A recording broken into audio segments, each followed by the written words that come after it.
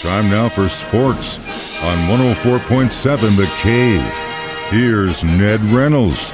Mike the intern, Ned Reynolds in the studio. It's Tuesday, and we're talking about whether or not Ned's turned on his AC yet.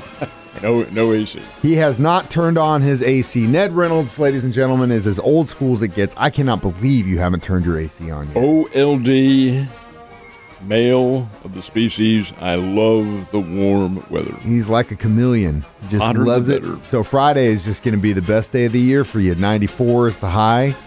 If it gets up to 100, that'll be fine. Oh, my God. You guys know during the wintertime how I stay warm. Ned radiates the heat, and I bathe in it.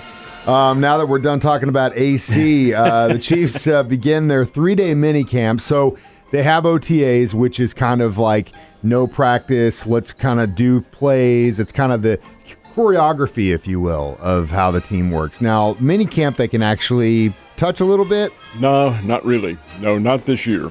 They've kind of done away with that too, but it is full team. Everybody has to be there. It's more of a getting acquainted than anything else. Although they will run, it's 3 days. This is a 3-day mini camp, and it is mandatory. You don't show up, you're paying for it, buddy. And I think it's $15,000 a day or something like that.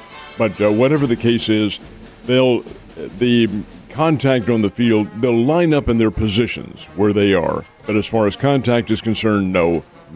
In some cases, they will have pads, but they're not going to go through any kind of full contact drills or anything like that. The minicamp is, again, more for going through procedures. Some of the classes that they hold, I should say, will be virtual.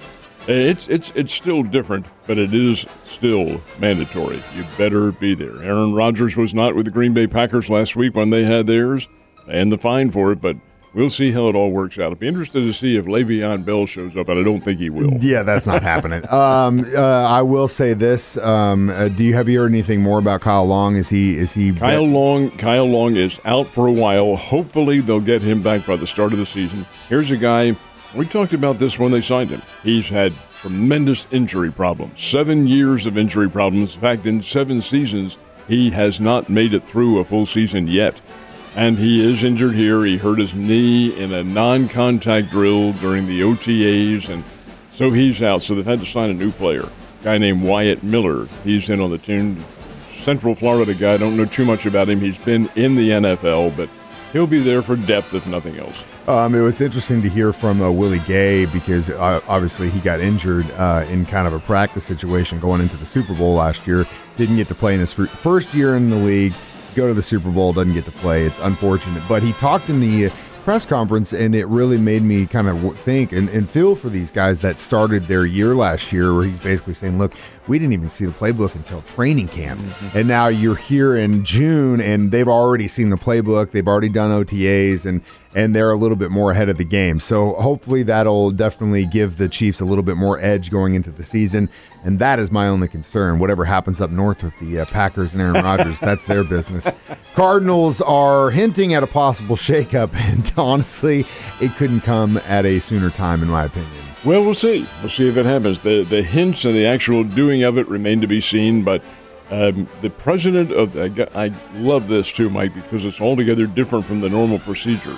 The president of baseball operations is John Mozeliak. He is the former general manager. He's not the GM now, yet he is still doing most of the talking. In fact, not doing most of it. He's doing all of it. Yeah. Now, wait a minute. You were the GM. You gave up the GM position to be the director of baseball operations, and you're still doing all the talking for the team to the media? What about the current GM? Guy named, does anybody even know who he is? His name is Mike Gersh. He says nothing. He kind of stands off in the sidelines. Anyway, that's beside the point. Mozeliak has talked about the fact that they may make some deals. When they start hinting at such a thing, you know something's going to happen. But how big it will be and who the other teams are dealing with that remains a mystery. We'll see. The deadline for trading is not until July 31st, so they still have over a month to get something done. Do they need to get something done? Well, I think they do. Yeah. But we'll see what happens. I think you probably saw a lot more hands go up for that question than you did of who. Name the current GM of the St. Louis Cardinals. Everyone's going to say Mo still, probably. I will bet you nobody knows who it is. I bet you. I'm right there. I guarantee you half people will say Mo because that's the way it looks. He's just different titles.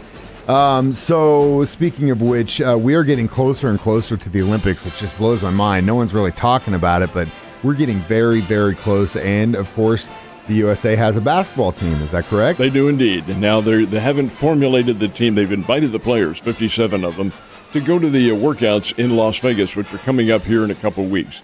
They'll have the first ones, and then, as a matter of fact, both the men and the women are training in Las Vegas. Then they'll have a series of exhibition games because, strangely enough, a number of the other foreign teams are also training in Las Vegas, like Argentina and like Spain and some of the good ones, and the USA will be playing them in exhibitions and then probably playing them during the Olympics themselves.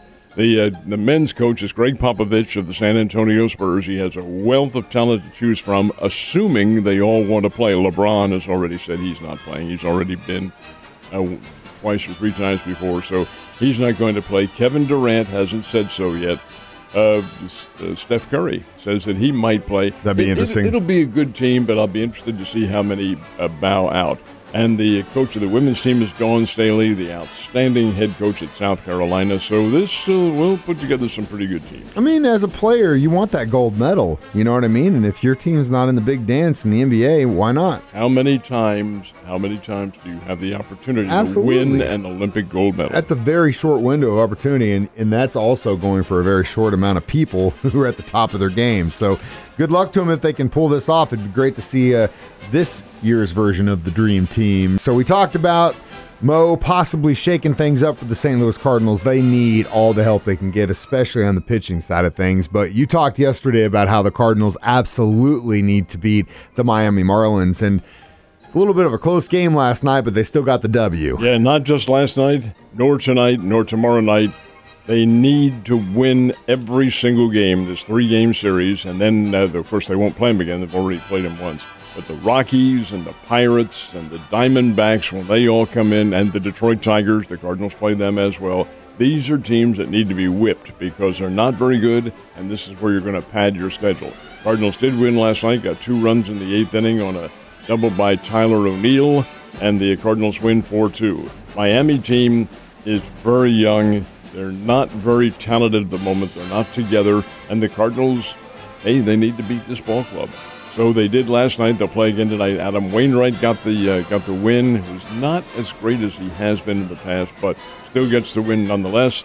And the Cardinals do get a win and pick up a game. They're now only 5 games out of first since both the Cubs and the Brewers lost. And this is the way it's going to be now for the rest of the season. But a win's a win, and the Cardinals got it. And you could really say the same thing for the Royals right now. They need to be getting some wins against the Tigers because the Tigers aren't great at all, but didn't go that way for them last night. 10-3, Detroit Tigers win it. And the amazing thing about this game is that the Royals had 14 hits, 3 runs and 14 hits. Now you take a look at that and say, 14 hits? What happened to the base runners? How many did they leave stranded?